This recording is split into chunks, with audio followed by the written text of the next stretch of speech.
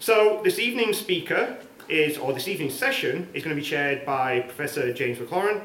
So James is a philosopher of science with a particular interest in computing and information science, particularly AI, and its impact on humanity. He's also interested in life science, especially ecology and evolutionary biology. He's the organizer of the University of Otago's AI Intelligence and Society Group, as well as a primary investigator on the New Zealand Law Foundation's funded AI Intelligence and Law project. So with that, say Norea, tēnā koutou, tēnā koutou, tēnā tātou katoa, and I'll hand over to James. Thank you. Thank you very much. Kia ora e wama. So I'm James, and so first up, a disclaimer: you've come for a science festival. You have in fact got two philosophers in front of you and one scientist, but I think you'll see why in a little while. So I am the chair, which means nominally I'm in charge of these two, and it really is nominally, I've got no power over them. I'm going to introduce them first. We're each going to say a little bit about different aspects of AI and jobs and work. And then there'll be a bit of general chat amongst ourselves, which I will attempt to referee, and then there'll be lots of time for Q&A. So please, as you're going through, think about questions, think about things you want to know. You might have come here with questions you want to ask. So, without further ado, I want to introduce three people. Now that's sad because I've only got two people. And the reason that I want to introduce three people is because Bryony Blackmore was to have been here tonight, and unfortunately circumstances have conspired against her. She's fine, if you know Bryony, but she can't be here tonight. So Bryony is one of my PhD students who's working on AI and responsibility. But we have the fabulous Daniel Guppy to my left, who is also a PhD candidate in the philosophy program. Daniel is working on the relationship between artificial intelligence and work, in particular the nature of work, problems that AI presents to work and hence to society at large, and possible solutions to problems that arise. So he's got a big task ahead of him. He also has a physics degree, so he sort of is a scientist. And in a previous life, or in a previous bit of this life, he was a science teacher. He was a physics teacher. And so one of his other loves is science communication. So, Daniel, down the end, Professor David Ayres is a professor of computer science. His research spans topics including cloud computing, data security, how to build efficient and trustworthy software systems. Lots of his interdisciplinary collaborations explore potential social impacts of computing and how to mitigate risks that emerge from developing technology. And we are all together, along with a whole bunch of other people at the University of Otago, part of this amorphous blob that we call the Centre for Artificial Intelligence and Public Policy, which consists of computer scientists and philosophers, sociologists and economists, all sorts of people who are interested in working out what an AI-fueled world is going to be like. So, without further ado, I'm going to throw to David, who is going to explain to you all what this new form of AI that everybody's talking about is all about. Over to you, David. Thank you very much, James. So I get to the disclaimer that I don't normally work most on AI, so it's not my fault. But I do know lots of people who do work on AI, so I can explain some of the history. And what I want to start with is a very, very, very brief history of AI technology so that we can see what's causing the acceleration of technology recently. At the very beginning of AI, which was many decades ago, this has been a problem in computer science that people have done research on for a very long time. AI was what I would describe as being symbolic. It was about rules that you could look at and understand. The machine learning, or how a machine was going to play a game of chess, the rules were intelligible. You could look at them, you could understand how it was deciding to make some particular decision. That proceeded for a long time, and people tried to tackle language problems looking at sort of universal grammar and whether they could kind of nut it all out. there was then a very, very big shift to what I'd say the next major generation of AI was, which was statistical AI. So when we started getting to the point where we had big data available, absolutely massive amounts of information that you could simply process with statistics to decide how to react, we ended up with a generation of AI when people write the software, but it's no longer the case that you can understand what the rationale is behind how a particular decision gets made. So the AI learns weights in a system, the kind of neural weights, for example, that are trained from the task of filling in gaps in sentences and looking at missing parts of pictures, and it figures out some way of representing the kind of, for want of a better word, knowledge that then is encoded in that system. But it's interesting that we really cannot understand how it is representing that information. When we look at GPT, which is leading towards ChatGPT, which is certainly something which we've probably all heard of if we're here tonight, one of the key advances that's happened very recently, and it's sort of an exponential speed increase in how quickly some of this technology is developing. First, the T. T stands for transformer. And a few years ago, particularly Google pushed this out, we're talking like within the last 5 years, a technique that meant that the way that they could handle sequences of information, like the order of words in a sentence, they were able to massively increase the speed at which you could do the training necessary to kind of do the kind of word filling, gap filling exercises that are necessary to train the weights that exist within a neural network. This really caused a surge in AI because it meant that the training speed meant you could throw lots more data at these systems, but also people figured out ways of, for example, working with imagery rather than just text. We ended up getting this real emergence of a multi-modality. So multi-mode, you could have one AI-trained system that could understand ways of depicting things in pictures and text within one set of weights. We really don't understand how it represents that, and that is an interesting kind of situation.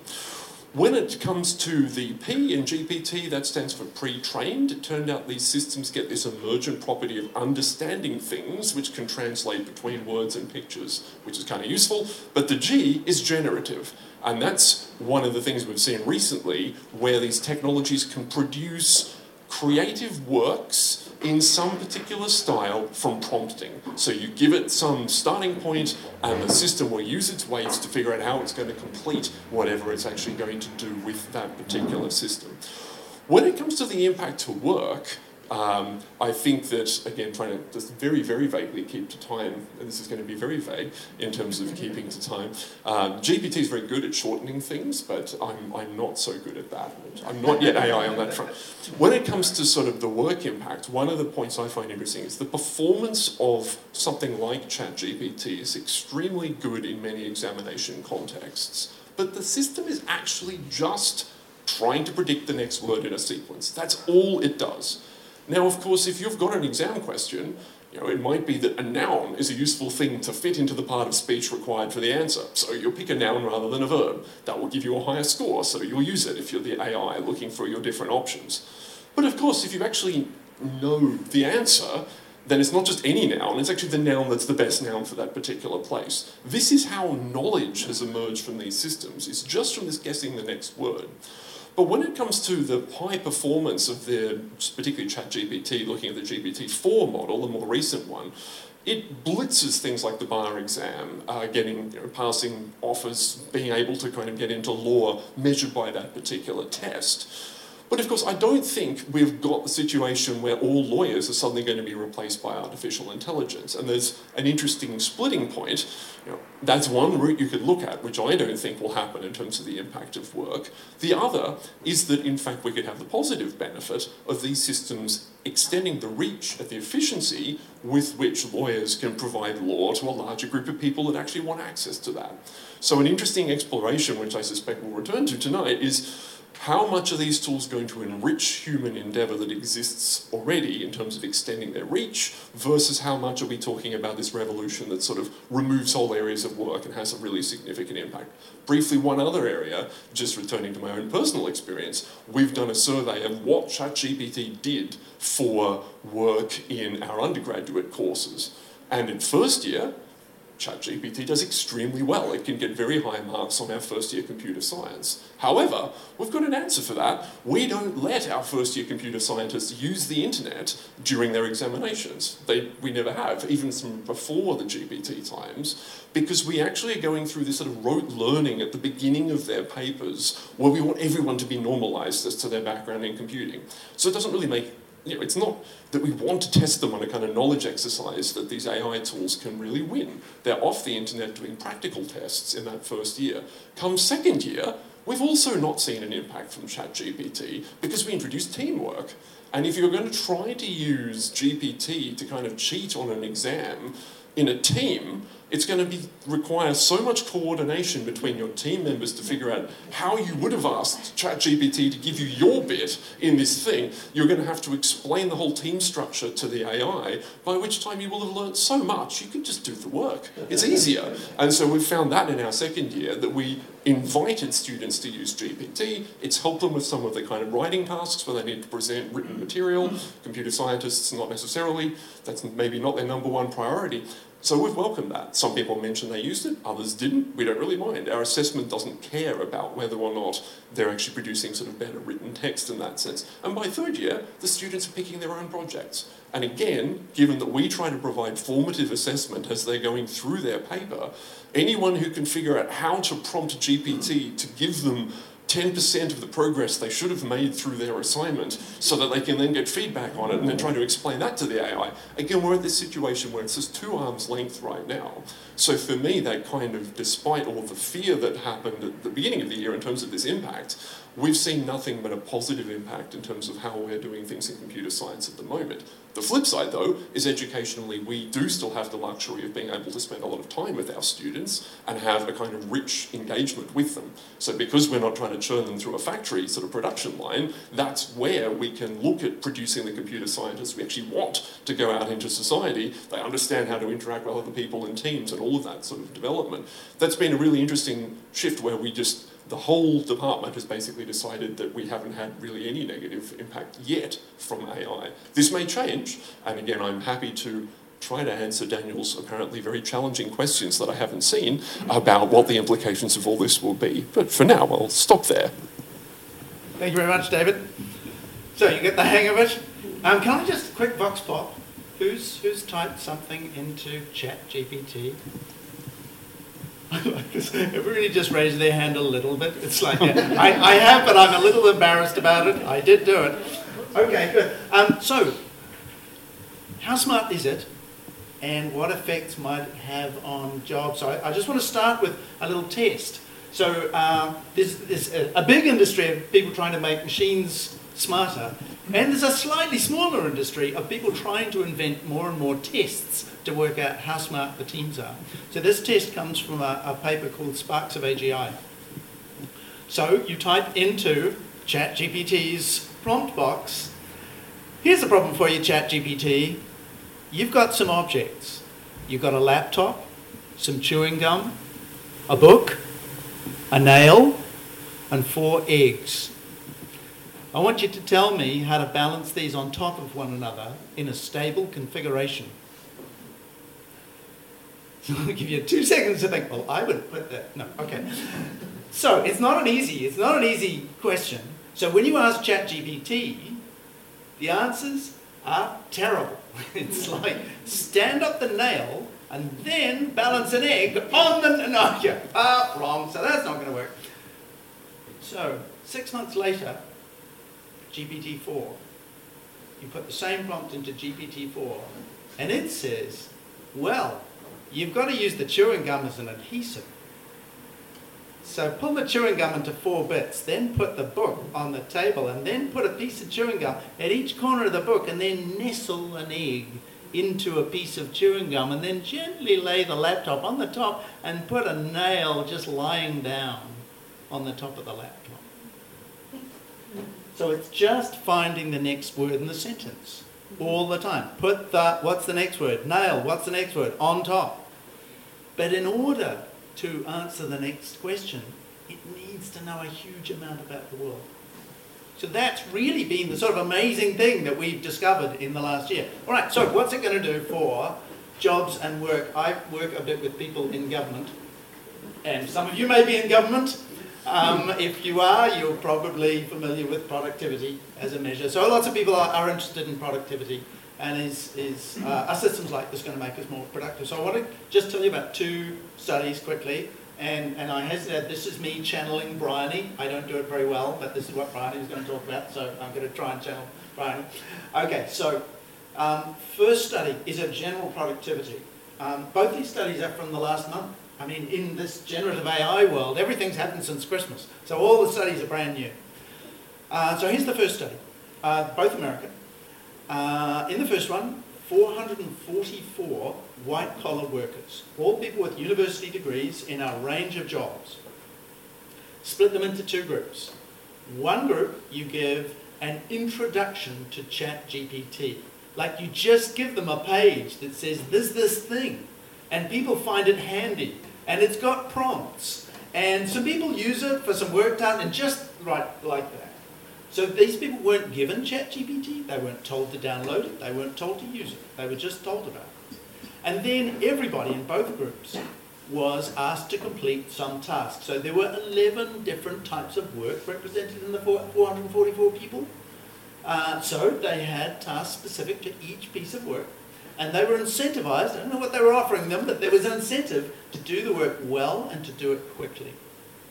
So did just having had an introduction about ChatGPT, did that make a difference?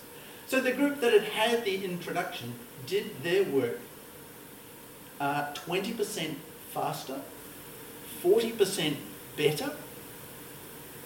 They found it more enjoyable. There were things that they didn't like doing that ChatGPT was doing for them. So that was a good thing. The people who were most junior and hence less skilled got more advantage from using ChatGPT because we're training the system on competent users, good answers to questions, and hence it pushed everybody up. So it gave people a more even level of performance. So you can see how this would work, all right? I mean, if you're a white-collar worker, you know that there's all sorts of forms and meetings and nonsense that you've got to do, and it's sort of boring, but it takes some cognitive load, and so, but not incredibly difficult work. So was it just doing that? Can it do more than that? I mean, that would be good, but can it do more than that? Right, here's study 2. Doctors.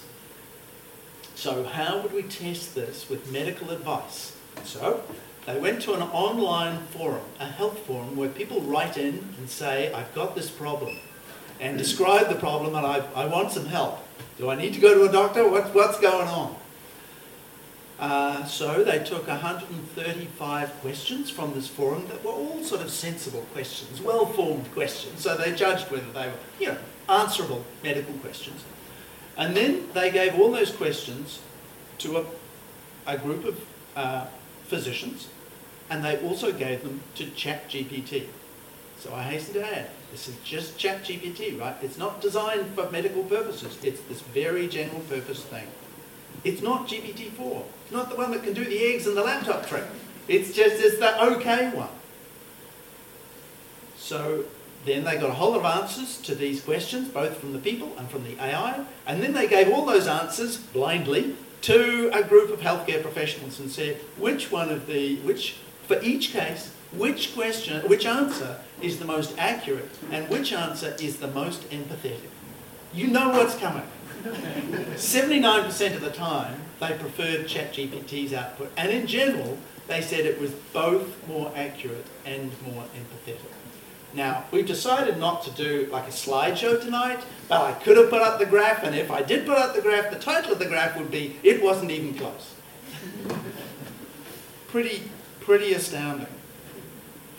Now, I'm not saying, don't get me wrong, I'm not saying it's going to replace doctors, or it's safe, or it's ready to use, or any of these things. This is just talking about its scope and the promise and potential, I guess. And that's just productivity. We could have looked at other things. So as many of you will know, there's a race on at the moment to try and produce fully autonomous cars. That's heating up. That's getting pretty close. And on some measures, already safer than people. People are arguing about the measures, and I can talk to you later about why they argue about the measures. But of course, if we make cars that are much safer than people, then never mind the productivity. That's a huge benefit. Okay, so that was me being briny. How did I do? That's great. In general, not so good at being briny, but okay, all right, this is me being me. Can you tell the difference? All right. So I just want to talk a little bit about sort of bigger picture, like economics and macroeconomic sort of ideas. So the first one comes from an economist called Daron Acemoglu, and it's this difference between technology being enabling and technology being replacing. So my laptop is enabling for me. It helps me to do my job. It makes me better at my job. It makes life easier and quicker. The checkout machine at the supermarket replaces a supermarket worker. It's not enabling somebody, you just don't need as many people. This makes it sound as if we just want lots of enabling and no replacing. Actually, there's overlap here. So if the technology in question enables me, like makes me twice as productive, then obviously my employer's got an interesting problem. Is she going to make twice as many widgets, or is she going to have half as many people? So you can be both enabling and replacing. Nonetheless, we want enabling more than we want replacing. So there's a nice paper published by a Harvard economist called Erik Brynjolfsson called The Turing Trap. And he's talking about exactly this distinction. And he's talking about, you know, the technology that David was explaining to you. And there's a sort of trajectory that technology has taken that I guess we didn't expect 10 years ago, which is that we would build something that was very good at simulating people. I mean, that's what ChatGPT is. It's really good at seeming like a person. Well, because it's really good at simulating people, excited computer scientists are all trying to see how far that goes. And so there's a big push in the simulation direction. Well, the simulation direction is the replacing direction. So says Eric, we need to turn that bus around. We need to stop doing that stuff. He says that if companies and developers can stay away from the mentality of thinking that humans aren't needed, it's all going to be fine. There, you heard it here first. So anyway, if you want anything to talk about at the end, maybe that would be the thing we could talk about at the end. So one more paper that I want to talk about is a paper called GPTs of GPTs. What? That sounds like a typo. So generative pre-trained transformers are general purpose technologies. And a general purpose technology is something that has an extraordinary scope of application. So think the production line, or the automobile, or electricity. So all general purpose technologies. And general purpose technologies have a particular kind of trajectory and a particular set of effects on the environments that they appear in. One of the things is that they're very unpredictable, obviously because they've got such broad scope.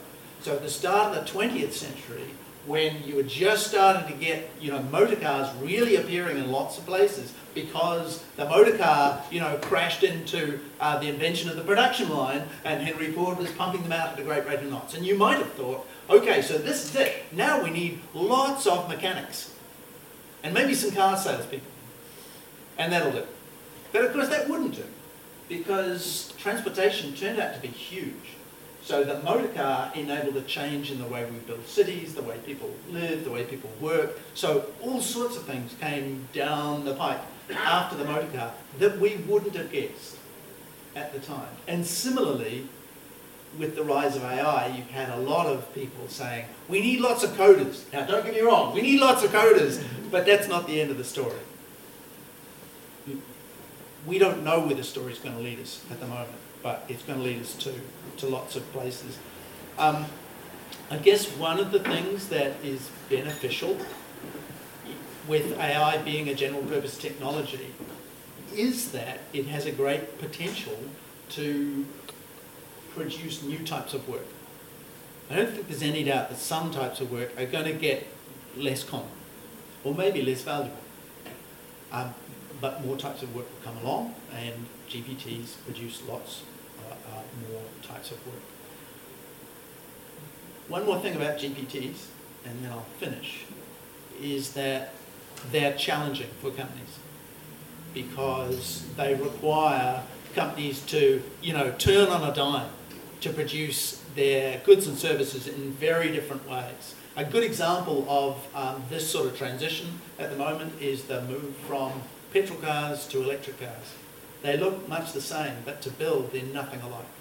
And so it's really challenging for existing companies to turn themselves into electric car companies. If you're a new electric car company, you're away laughing. You're an existing company, much tougher. So AI might have those sorts of effects on jobs and work.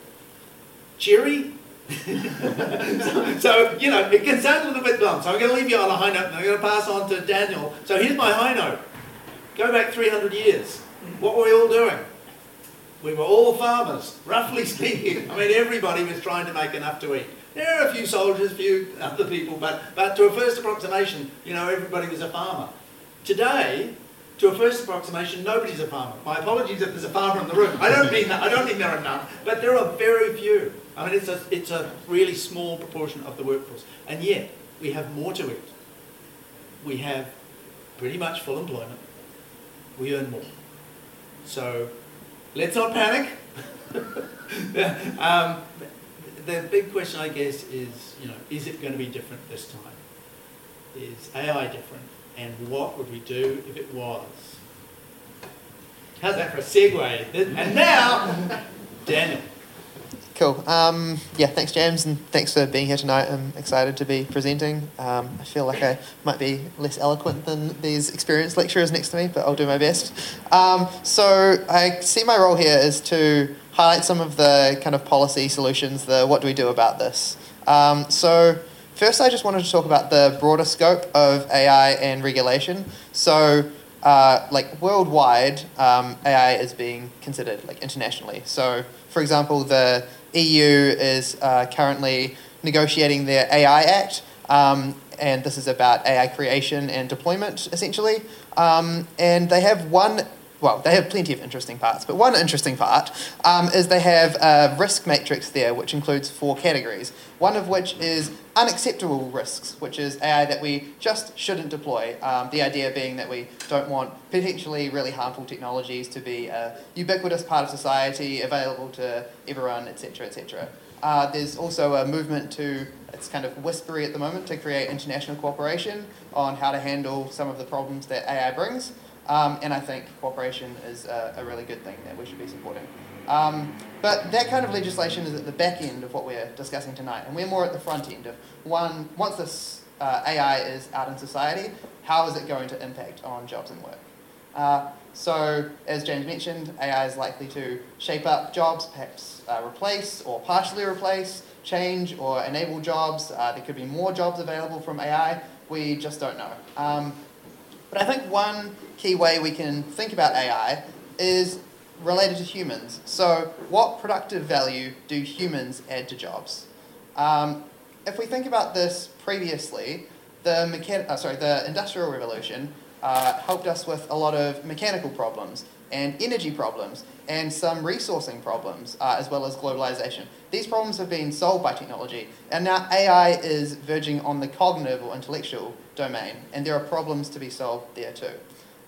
So AI could do a lot of things, some of them extremely beneficial and some of them we should be wary of. But some of the amazing things that it could do is it could support individuals to do plenty of things on their own. So you could quickly write something that you want to get written up. You could set up your own website. You could do programming. ChatGPT is really good at programming, or illustration through some other AI tools. There's plenty of enabling things that AI will be able to do. And some of these are excellent, and some of them are in the works that we don't even know about, or might be years to come. That would be pretty revelatory for people who are wanting to use AI for a variety of applications. So I think regardless of how toughly we regulate AI, we're still going to get plenty of different AI tools in the box, and this will lead to a lot of economic productivity, is my guess. So with this huge boost in productivity that we may get, this would mean more resources produced, and thus, in theory, available for everyone. So if we have this extra productivity, one question is, where does this go? This raises concerns about, is it just going to go to the top? Is there going to be lots of inequality? Or is it going to be distributed? We're not sure.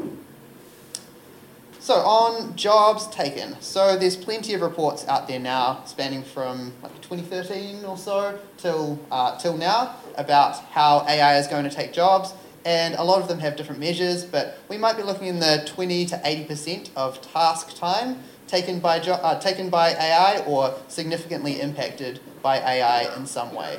But these are really just guesses. We're not sure, but there is evidence behind a bunch of these reports. So this could cause some labour displacement, and we should be prepared for this. So what we want is options for people whose jobs are going to be replaced or disrupted. As I said, we can't predict exactly where these disruptions are going to be, and thus we can't have fine-grained policy about solutions to this. Instead, we're going to have to look at broader policy to deal with these problems. So in general, what could we do? And in general, what is our goal here? So we might think of a variety of goals that we might have in this space. Is it full employment? Is it maximize GDP? What should be our goal here? Well, New Zealand kind of has an answer to this in a way. We care a lot about well-being, so this could be one of our focuses. So we could say something like, good policy in this space sets conditions for well-being. This could be a really good opportunity economically and for our citizens. With this gain in productivity, we might have at one end some like amazing abundance, and at the other end at least some increase in productivity. So what do we do with these productivity gains? What are the responses? So there are three key responses that I think are worth discussing here and considering. These are, I think, the three main responses that people could raise. First is an interesting one, a UBI, a universal basic income. So this is the idea that everyone in society gets some nominal amount of money per week or per month. We have something like this in New Zealand already, actually. This is called superannuation. We just don't apply it to everybody. But we could think about extending it to everybody. It does cost a lot, but potentially it would solve some of these problems. Another consideration about what we can do is retraining. So retraining is an interesting one because jobs are going to move around a lot. So whether someone potentially retrains in some different area because their job was taken by AI or partially replaced by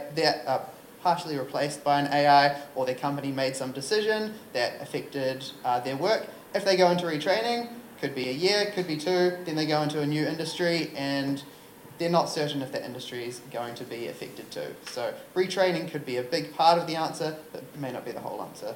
And I should say these solutions are not just choose one, they could be all of them. Another option would be reduced working hours or a shorter work week, which would mean more leisure, which sounds nice to me. And then lastly, how do we pay for all this? So there's one kind of obvious answer, which is taxation of some sort. So if the gains from AI end up being unfairly distributed, then taxation might be an answer. Another more niche one might be investment, so superannuation invests overseas, and we might be able to do a similar thing in making investments to pay for some of these solutions. Or you might have your own ideas about what we could do. So there's no guarantee that we need all of these solutions. These are just responses that we have available, and I think we should seriously consider them in the near future as possibilities and potentially think about planning for them in case we need them. So that's pretty much me. Lastly, I just wanted to say that we want AI to be a good thing and not a bad thing, and I think we can get there. So let's try to get there. So yeah, I'm looking forward to the discussion. Thanks. Thank you, Daniel. Impacting. As you said, it's going to impact, could impact 80% of work, and I look, and there were some glum faces out there, and I realised I never really thought, what do people mean when they talk about impacting? It's going to impact 80% of your work. What are they claiming? So there are. So there are different people who are producing different reports, all with their own measures of these things. But this could mean anything from affecting some percentage of your tasks or your task time more specifically. So this is the amount of time you spend on your tasks, not just which tasks you're doing. So it could be anything from affecting like some small percentage of your work to affecting most of your work. I think something that is really key to note here that you said earlier is that it's often not going to be the entire job. It's going to be some portion of your job, which is what a lot of these reports are looking at, is task time. Can I jump in there for Yeah. one particular computing side? Again, I'm speaking from the experience of the type of work that I'm doing, which is not the checkout kind of machine type of occupation, if you like, and I'm well aware of that. But when it comes to programming time, one of the very interesting points here about that sort of extension of work, there have been very, very good code completion AI interfaces that now mean that when you're writing code, you can just get, the Copilot is one of them, it will just write code ahead of what you're writing. So you can write some comments that indicate what you think you're going to write, and then it will go and fill in a whole block of content. There are many times in the programming endeavor where you switch over to kind of almost autopilot mode yourself. You've done something that deals with one particular parameter, and you've got 5 other things, and it's basically more or less the same thing you need to do for the other 4. That's the type of stuff where the Copilot is doing really well, and you can eyeball what it produces, and it's like, yeah, that's bang on. Okay, good. I didn't have to type that. That's excellent. But the human aspect is when you need to deliver that in the context of a company and someone asks you, is it secure? Because that's a very difficult thing to say, well, you're not going to go far if the answer is, well, I don't know, I just got AI to write it for me, I have no idea if it's secure. It's like, okay. But so examples there that are even more concerning is if you ask even GPT-4 models to produce an example of code that's secure, they will often produce something that still has security flaws. People produce lots of code with security flaws. That's why we're constantly updating our operating systems. People discover problems that need to be fixed. But if you ask those models again and say, you point out the flaw, it's like, oh, by the way, do you realize in line 50 there's actually this flaw? You get that typical, very happy, comfortable, working companion thing. It's like, oh, yes, you're right. There's actually a catastrophic security flaw in the middle of this code. Let me fix that for you. And it goes and produces another version, which very often will be fixed. So although it's been prompted to produce secure code, it won't be secure. You ask it to fix it, and it can see what the problem is and fix it.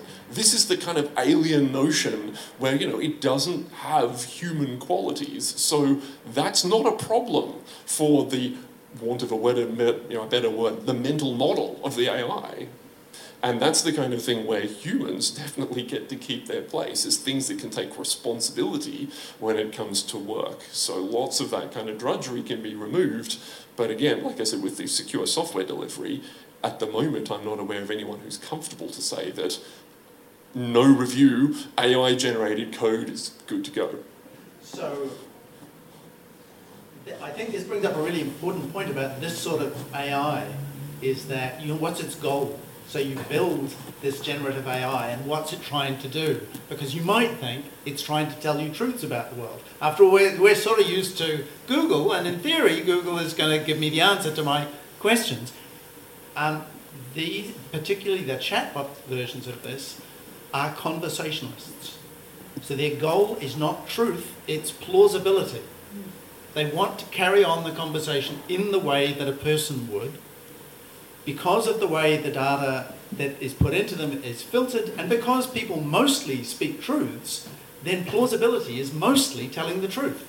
But it's not always telling the truth, and ChatGPT will just lie through its teeth. And interestingly, it will hang on to lies. People are, plumbing its psychology at the moment. If it starts lying, it will keep lying. No, that really was a real reference. Well, it could have been. Well, actually, I thought you wanted a fake one. This is a real one. Oh, well, that isn't a real one. Well, it looks like a real one. So, yeah. So we've got this challenge.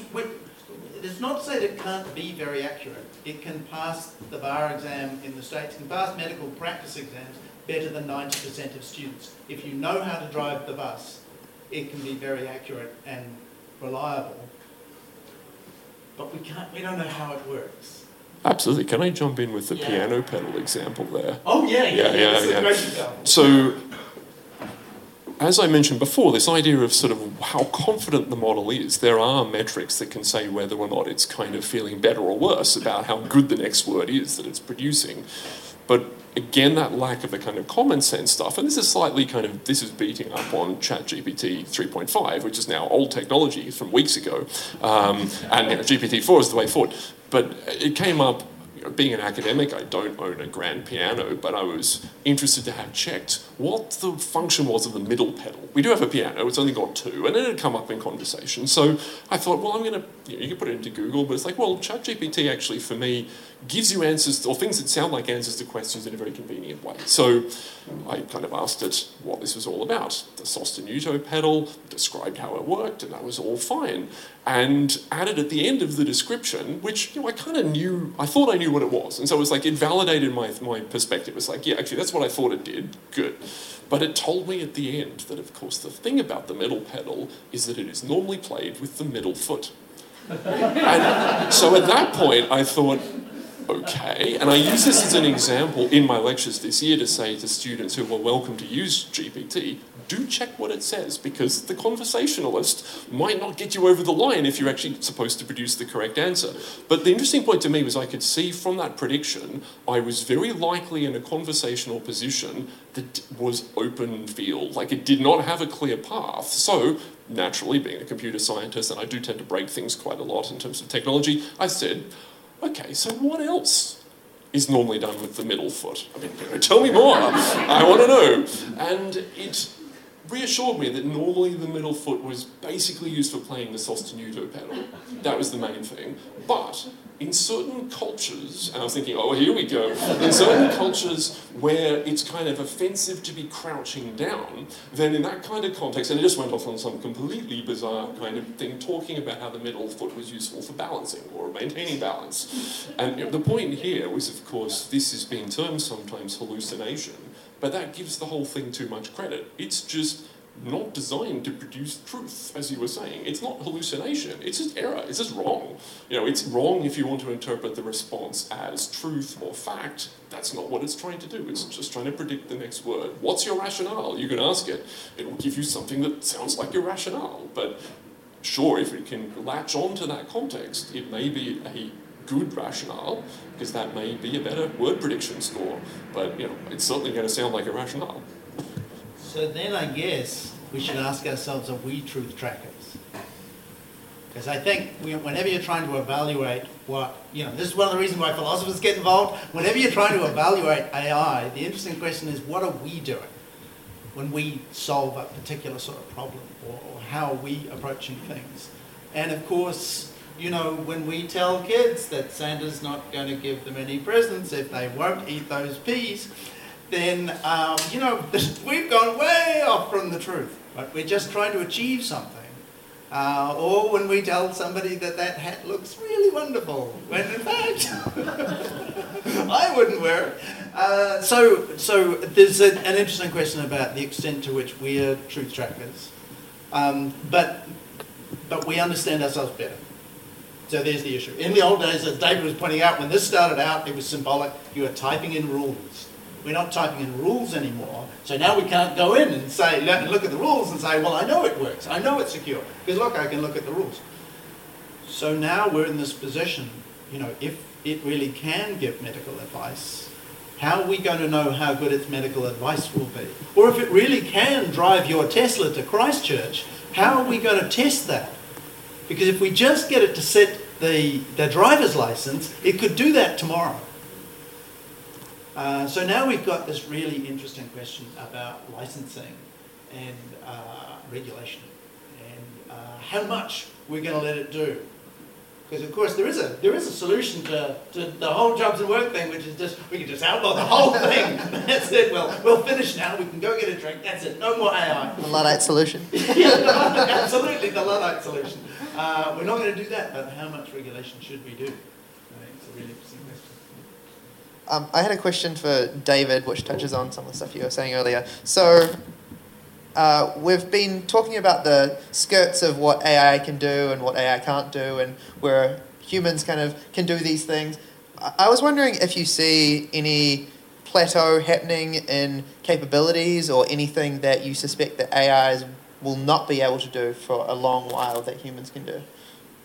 That's a great question. I alluded to probably the answer I would jump to first, which would be that taking responsibility point, which is that for now, I don't think we're, as humans, set up for a space in which you could have responsibility taken on by some kind of software component. So I think that threads through a number of places. Obviously, we do have companies, which are entities in that sense, but I think we're still a fair way off kind of doing that with respect to these sort of technology systems.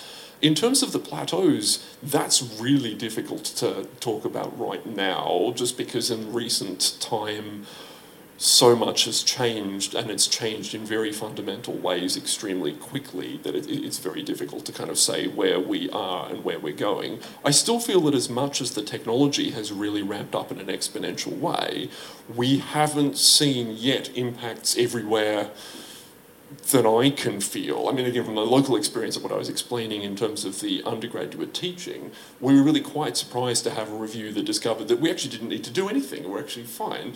But again, as I've sort of suggested, I think that places that are more of a production line will be more affected by that, but they probably weren't the higher quality places either. But then I don't know what that distribution really kind of looks like. In terms of where the AI goes further, people are trying to get explainability, because obviously it's a real problem if you've got these technologies that sound convincing but have no inherent truth in what they do.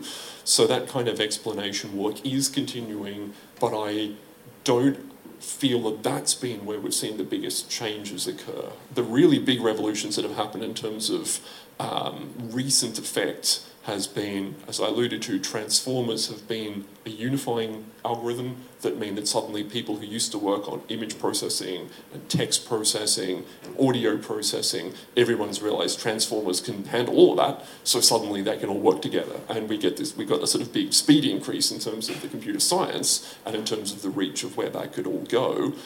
The other interesting change was having large companies control where we were. So all of the big players, the Facebooks, the Googles, the Microsofts, had a large language model that they were essentially sitting on and not really releasing. But what was very interesting about that is Facebook essentially pulled the rug out from underneath the other players by effectively leaking their large language model to the world, by not really controlling very strictly how the research use of that large language model could work, because from Facebook's perspective, that's one of many areas which is just a cost to them. They don't sell large language models, they want to use it for their stuff, and if other people can produce better ones, they'll license them, that's fine.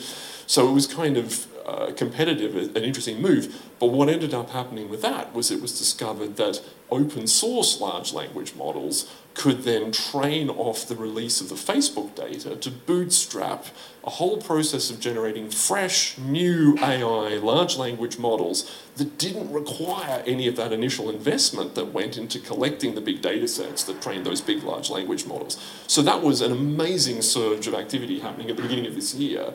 But that means that for the moment, I think everyone's just sort of looking around in surprise and scratching their head as to what's happening. So I think it's a very good question about the plateau of kind of performance. But right now, so many different things are moving in so many different directions, it's very hard to see, have we already kind of stopped moving forwards, or is it surging in all sorts of different directions? It's hard to even get a picture. So I feel I have to just channel Bryony for a second. I was going to say, I can feel Bryony jumping out of her chair at home right now. Responsibility! Oh my gosh. That's it. So let me try and say what I think Bryony might say. Responsibility is a complex term. So sometimes when we talk about responsibility, we're just talking about causation. You know, why did the car crash? Because the brakes failed. So the brakes were responsible for the car crashing. Well, that's fine. So let's put the brakes in jail. No. So that's the other sort of responsibility. So responsibility is sometimes about decisions made by moral agents, in other words, individuals capable of moral reasoning.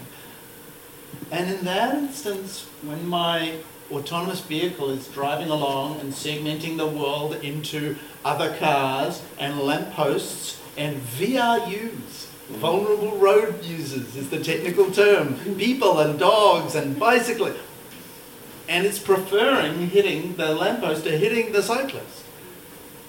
Is it making a moral decision then? And if it is, then all right, we can't imprison my car, but I think maybe that's a different question to is it responsible for some sort of moral choice that it made?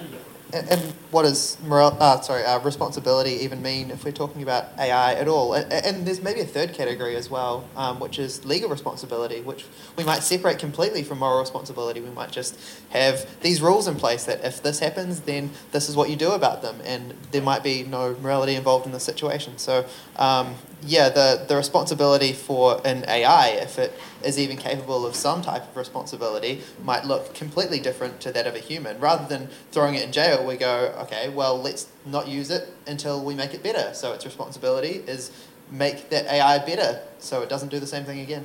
Yeah, and of course, when we turn to, what the lawyers would call strict liability, so we just say if this sort of disaster happens, then James is responsible for it. Whether or not he knew it was going to happen, we're just going to make him responsible for it because we think he's the sort of person who ought to be responsible. Like in the old days when we cared about ministerial responsibility. Remember that one? Good, wasn't it? We turn to strict liability precisely in cases where it's very hard to have a rule that respects moral responsibility. And AI is made by so many people who, build a large language model, work out how we're going to use it, and then deploy it or provision it or have business rules around it. By the time you get to see it, there are lots and lots of people behind it. That's a good question. How are we doing? We've got 4 more minutes, or we could just throw to you, the audience. I'm excited about the audience. I've got high hopes for you. Just one other thought I'm going to plant just before that on the driverless cars aspect. Yeah. One of the questions we'd asked of our second year computer scientists thinking about what they need to go through in terms of organisations where they may be responsible in some sense for participating in these decision-making exercises. The question of looking at this problem, essentially the trolley car problem, you've got a decision that's being made that is going to cause something terrible to happen, and for whatever reason there's only 2 choices, so you have to weigh up the different terribles. The question about if you want the AI to reduce the impact, it makes a decision with the sort of lesser harm. But how do you feel about that when there's kind of 2 pedestrians that it avoids to kill the one driver who is you? Do you feel comfortable about then choosing cars based on how it's described, what the logic is that relates to your own self in terms of that decision-making process? Yeah, and there's social science on this. So when polled, and you say, look, the car could prefer the people in the cabin, or it could prefer the people on the road, what do you think cars should be like? Well, they should prefer just anybody. People on the road, which cars would you buy? Oh, the ones that prefer the people in the cabin. So we know the way that people go on. And there is a solution. The car can decide that it's just too hard and not drive at all. Okay, how are we going? Got any questions? Yes, at the back. You've kind of talked... Yeah, sorry, we're being recorded. I forgot to say that, so we need to hear you in the mic. You've talked quite a lot about the things that AI will enable, and AI, of course, being trained by the systems that we operate within, which are largely oppressive to many, many people and damaging to the environment. So I'm just curious if we're framing the usefulness of AI in this kind of like exponential growth kind of capitalist model, like what have you got to say about how AI may just like compound the issues we're feeling with the climate crisis, in addition to inequity, to your point about tax, where we already know that it's not going to be equally distributed because it's not now, so why would it be? So yeah, I guess that's my question. Great question. My get out of jail free card is, we're not interested in this stuff, we're just going to tell you what it's going to be like if we do use it. But that would be outrageous. We certainly know that there are lots of issues. I mean, we haven't talked about things like transparency and bias, and there are lots of issues with AI systems that I hasten to add are issues with these systems, with people. But the problem is, of course, we train AI on people. And so we just train them to be like people. And when people are iniquitous and are biased, then the AI ends up being iniquitous or biased. There's a lot of work going into it. I guess one thing I'd say is that we're getting systems that have more common sense in them. And some of the bias that we had from previous AI was because it completely lacked common sense. So, famous case, Meta, who owned Facebook, developed an algorithm to help them choose who to hire. And it preferred that they hired men. Why? Because that's who they'd been hiring. And so it was going to perpetuate this problem that they had. So, easy solution. We won't tell them which CVs are the CVs from men. Well, that doesn't work because it looks at people's names. So then you scrub the names out and it looks at what schools people went to and which sport they played and things like this. So now you've got a system that says if you're good at netball, you're probably not much of an engineer. Now, we know that's nuts, but a simple predictive model just doesn't have the smarts to be able to see that that's nuts. Things like GPT-4 do have the smarts if we can train them right. So, this potential, just as there's potential for people to do this better, and we're making systems that are smarter. I wish I could say this is going to work, or I know how it's going to go. I don't know that it's going to work, and I don't know how it's going to go.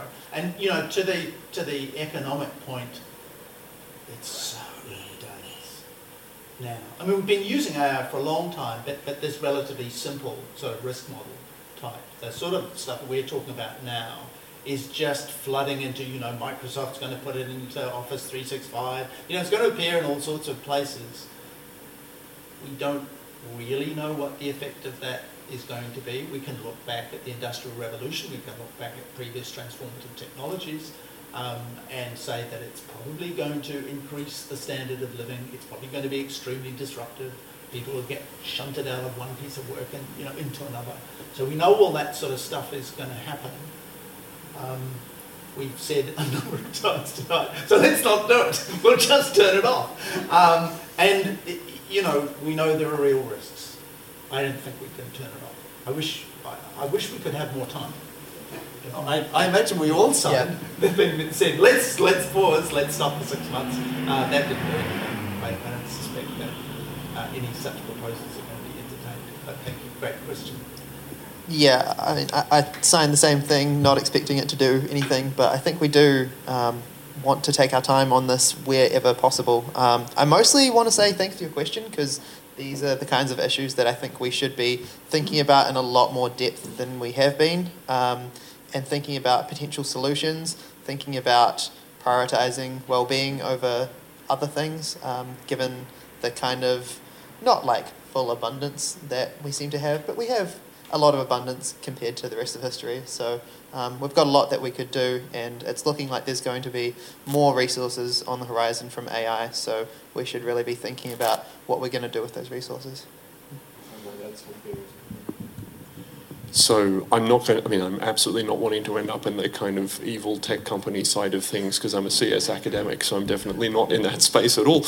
But in terms of some optimism for the resource use aspect, one of the points, there's been a lot of greenwashing of, these new models are great because this thing's going to solve climate change. It's like, okay, show me how. I'd like to see that. But one of the things which is useful, it's absolutely been the case that a lot of this AI training takes a lot of energy, like a huge amount. And again, it's not sort of globally significant because we managed to use a ridiculous amount of energy globally, but it's absolutely not insignificant. What's been good in that front is that smaller models that are better tuned have been performing well. So it doesn't look like it's necessarily the case that continuing to make things that might have more common sense and might genuinely be more useful tools necessarily need to suck up more energy for training and more data and everything to kind of get bigger and bigger and bigger. They've actually got a lot smaller, and that's actually a really positive potential change. The other thing is where you use AI doesn't actually use very much energy. The training is really significant, but once you've got those models, that's why ChatGPT is sort of like free for anyone to try, is actually for OpenAI. People using the trained models is actually not, it's comparable to the cost of just sort of your normal use of electronic devices. That's not an excuse either, because of course there's ridiculous numbers of obsolescent smartphones going into landfill, so I mean that's not a solution, but at least it's kind of not newly bad. Is that a good thing? That's excellent. That's excellent. And actually, we should go back to Daniel's point. I think, it mustn't be about GDP. It's got to be about well-being, and we've got to make that work. GDP is an average, and it's very risky to have your social policy built on an average. Yes, question number 2. Yes. Kia ora. Thanks for all your comments so far. They've been super interesting. I'm interested to hear what you guys think about the recent trend or emerging trend of AI models replacing creative work. So, for instance, Midjourney replacing visual artists, or I can get ChatGPT to write me a script. So how do we mitigate that? Because if that continues, it seems to forecast a pretty bleak future for the human workforce. I agree. James, can you repeat the question? Because I'm trying to hear. Okay, so for creative tasks, David was talking about multimodal models, so models that can predict a picture or a video or something like this, so it's not just text. So now you can get ChatGPT to write you a stage play, to write you some jokes, not very well, to draw you a picture pretty well, to take a video of all you people and replace you with prancing ponies or astronauts, and it can do that pretty well. So there's a danger for the creative industry. There's a danger and an opportunity, obviously, and so there have always been new tools used by artists. There is currently a real debate amongst art schools, I understand, as to whether or not you should embrace it or prohibit it. And universities are a little bit in this space, at least in some of the things that we do, because there is genuine skill in being able to prompt it. If you think this is like Google, you type in a sentence and it gives you, that's not. So being able to get an artwork out of Midjourney, for example, which is one of these multimodal models, is a hard thing to do, but it's not something that you're doing by hand. So I don't think we will see the end of the creative industries, but we will see... I should throw in, my son's a jazz pianist, so I feel your question, I really do. It's going to change, lots of change. It's plagiarising. That's how it's been trained, is by plagiarising the creative talents of others. So that's a great point to make. And there are currently lawsuits aimed at the companies like OpenAI that made ChatGPT from people that had things available that got used. Now, there's an interesting question. If I read something on the internet and I then, use that to answer a question that somebody asked me, I'm not doing anything wrong. That's fair use. In some respects, it's doing something like that. It's not copying anything. That's why it's so jolly difficult to work out, to build a plagiarism checker for ChatGPT, because it's not copying things. It's looking at things and reading things and then generating things based on that information. We're going to find out in the next few months what the courts are going to say about this. Already there are some decisions that have gone in the fair use direction, but we'll see. And I wish I knew an answer to your question. I don't. I think it's a big challenge. Yeah, mainly just reiterating, but I think when an AI wins an art competition or something like this, on the surface, this has happened. Yeah. So on the surface, this kind of seems fine to me, but then if you start prompting it, do it in the style of this, and it has all that data, then it seems to be in dodgy territory.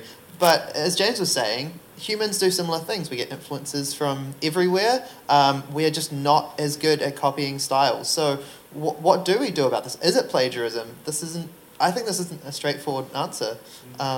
Which may be why the courts are at the moment going in the direction of fair use. But maybe this isn't what we want to happen in the creative industry. So maybe we need different solutions. I'm not sure. The current boss of Microsoft is Satya Nadella, and he says that generative AI is going to lower barriers to knowledge work.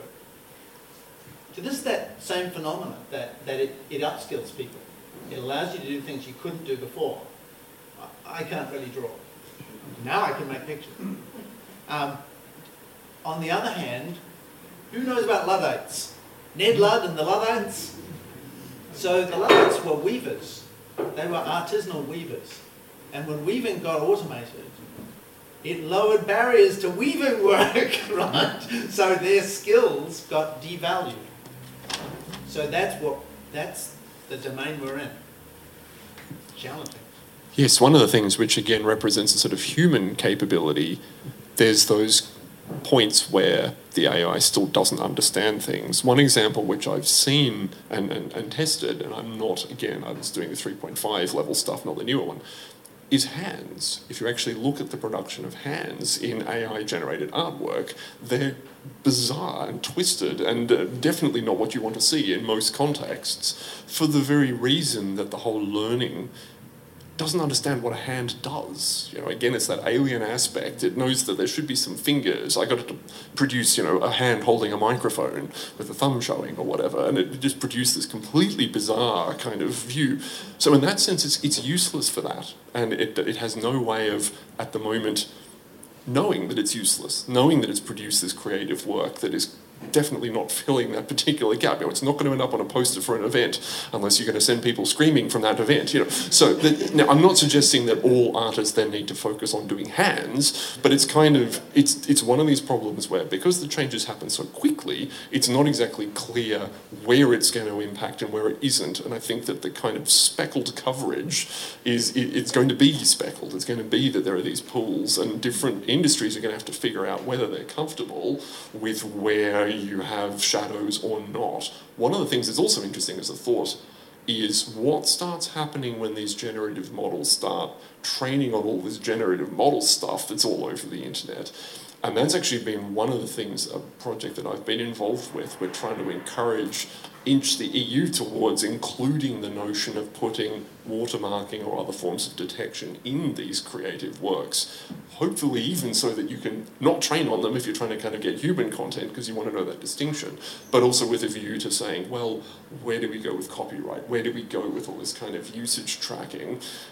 So that is something which is absolutely, it's too quick right now for us to see where that kind of catch-up exercise on controlling this really fits. But I think there's hope. I think there is hope for seeing these things reform, and the fact that you'll see these positive examples where it works, as opposed to like a distribution of all the things that it could try to do, where a chunk of them it will just get catastrophically wrong, and they'll have no idea that it's done that.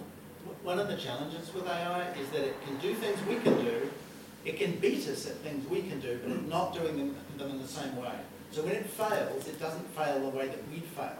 So there's a text version of yours, and the prompt is something like, John and Mary know one another. John can solve world peace. Mary can solve world hunger if they cooperate.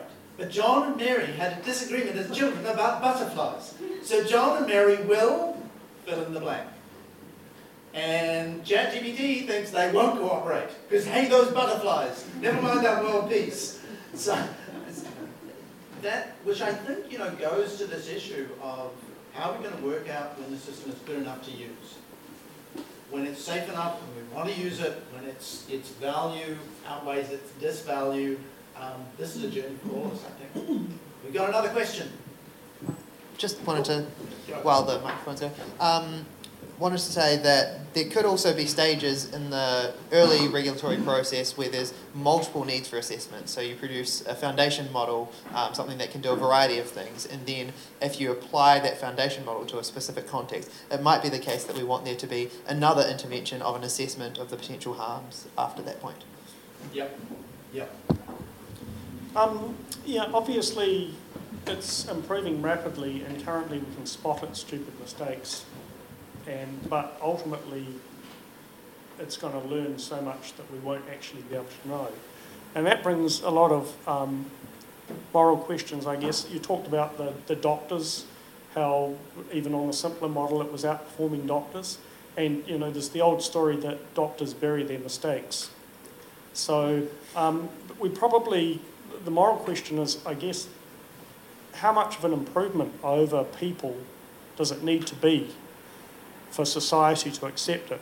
So in your car driving example, you do have people like Waymo that now have permission to drive cars in certain places with no human driver, and then the company bears responsibility if something happens.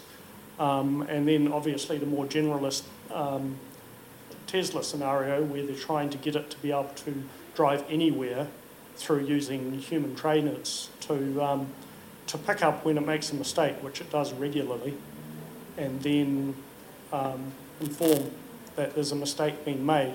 But already there's a lot of debate where people go, one death from that training is too many, despite the fact there's, 42,000 a year dying in American car accidents. And already there appears to be quite a lot of evidence that in conjunction with a human trainer, it's safer to have the driving assistance.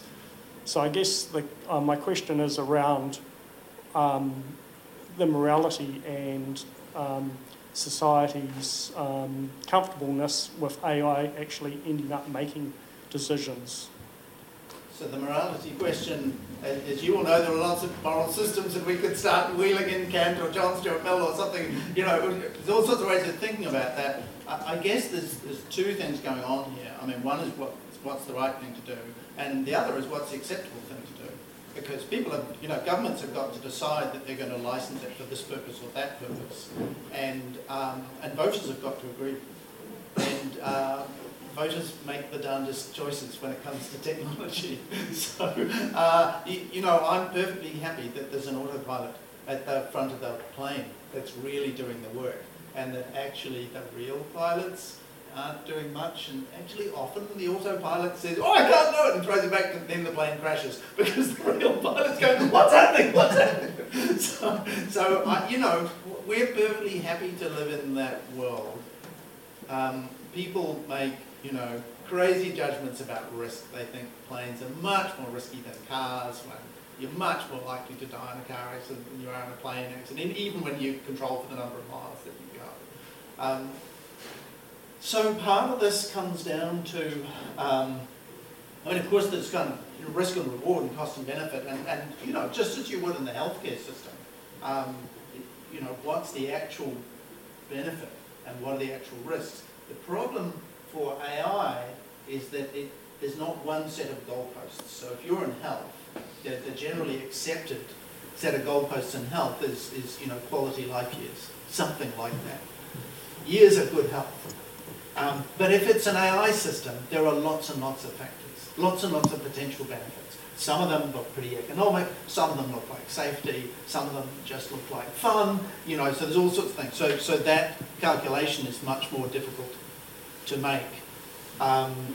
If you know, asked people 30 or 40 years ago, would they like to live in a world in which you know, there were other people who could see the contents of every letter that they sent, and, you know, all this sort of thing, or where your boss could email you in the middle of the night, and, you know, all this sort of thing. People get very used to new technologies. It'll be slow and it'll be fraught, and we're not there yet.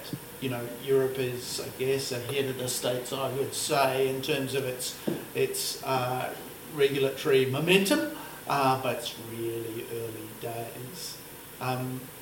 To the moral question, I mean, there's always, if it's public policy, there's always this mix of cost and benefit, so John Stuart Mill, and human rights. How should you treat people? And those things don't always agree. So it's going to be some mix of those things. And we're going to have to wait and see for a while as to how it works, and it will work differently in each domain. It won't be the same in health as it is in transport, as it is in, you know, selling clothes on the high street.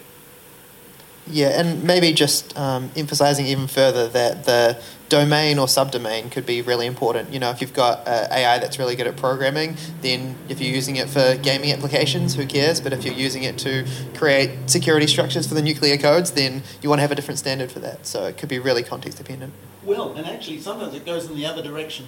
So if I want to know why I was given a mortgage and the bank used an algorithm, I really want to know why I got it.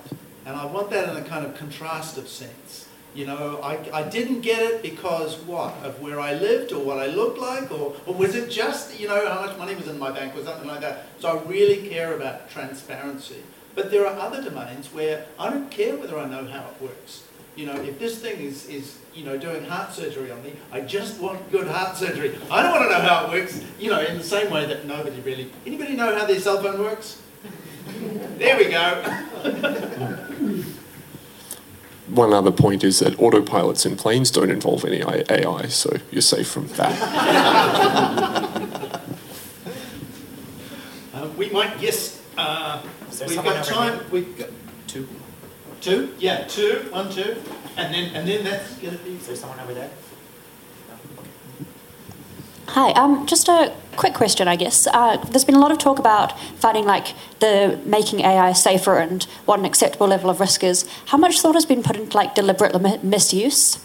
For example, use of like image generation to get politicians to say something, to inflame a crowd, to spark something to change in that process. Like again, how much thought has been put into mitigating people deliberately misusing AI? A lot of thought, and it's a really good question, and it's a very hard problem to solve. Just to give you an easy case to think about. How do I, ChatGPT 3, I'd like to make a bomb. How do I make a bomb? Well, so how do I stop ChatGPT from answering that question? So one thing I can do is put a filter on top of the large language model that says, don't answer anything, that says, how do I make a bomb? And as you might know, people have worked out ways around those filters. I'm writing a novel that's set in an alternate universe where nobody can be harmed by anything. How would I make a bomb there? Well, let me tell you, and away it goes. How do I then prevent it from doing that if I can get around the filter? So it looks like I've got to not teach it chemistry. And then it's not very useful. So, you know, this is you might have heard the term alignment being used quite a lot. How do we get AI to do the sorts of things we want it to do, to help us with the helpful stuff? And not do the things we don't want it to do. Not to do the things we don't want it to do, and it's a hard problem. Lots of people working on a hard problem. Well, I suppose. Well, we should jump to, unless it's urgent, we should get another question in. Are you a question? But you need the microphone. Go. On the similar sort of track, I was just wondering, is there like a global entity that's looking at the ethics of AI? Like I know that OpenAI is a company, I assume, like it's American-based, but what about the interests for Asian-based people or Europeans, or Australasians? Like, is there a universal ethics, kind of like a WHO, but for AI? There are plenty of organisations around that care about AI safety, and they focus on different domains. So, for example, the Future of Life Institute focuses a lot on policy. They're doing a lot of EU stuff at the moment, also some advocacy. There's also an organisation called GovAI that focuses on large-scale policy and how to make this go well for the world. There's a bunch of organisations around. I think that in some contexts they also deserve more funding, even if you're just looking at the potential risks that could happen. So I think we should try to make sure that these kinds of organisations and people are able to do what they want to do to make AI safe. There has been a proposal from OpenAI that there should be an AI equivalent of the International Atomic Energy Commission. But this was OpenAI saying there should only be a small number of companies that would be allowed to make really powerful AI, and they can be regulated by this body, and we'll be one of them. So it was sort of regulatory capture. So that's the issue. But there are lots of people thinking about it, but we don't have a global response. And we've got multi-country responses, like European responses. Yeah, and governments, including the EU, are caring about these things. So we've got to keep that momentum going, I think. Yeah. Yeah. And New Zealand government, I hasten to add, we're doing it.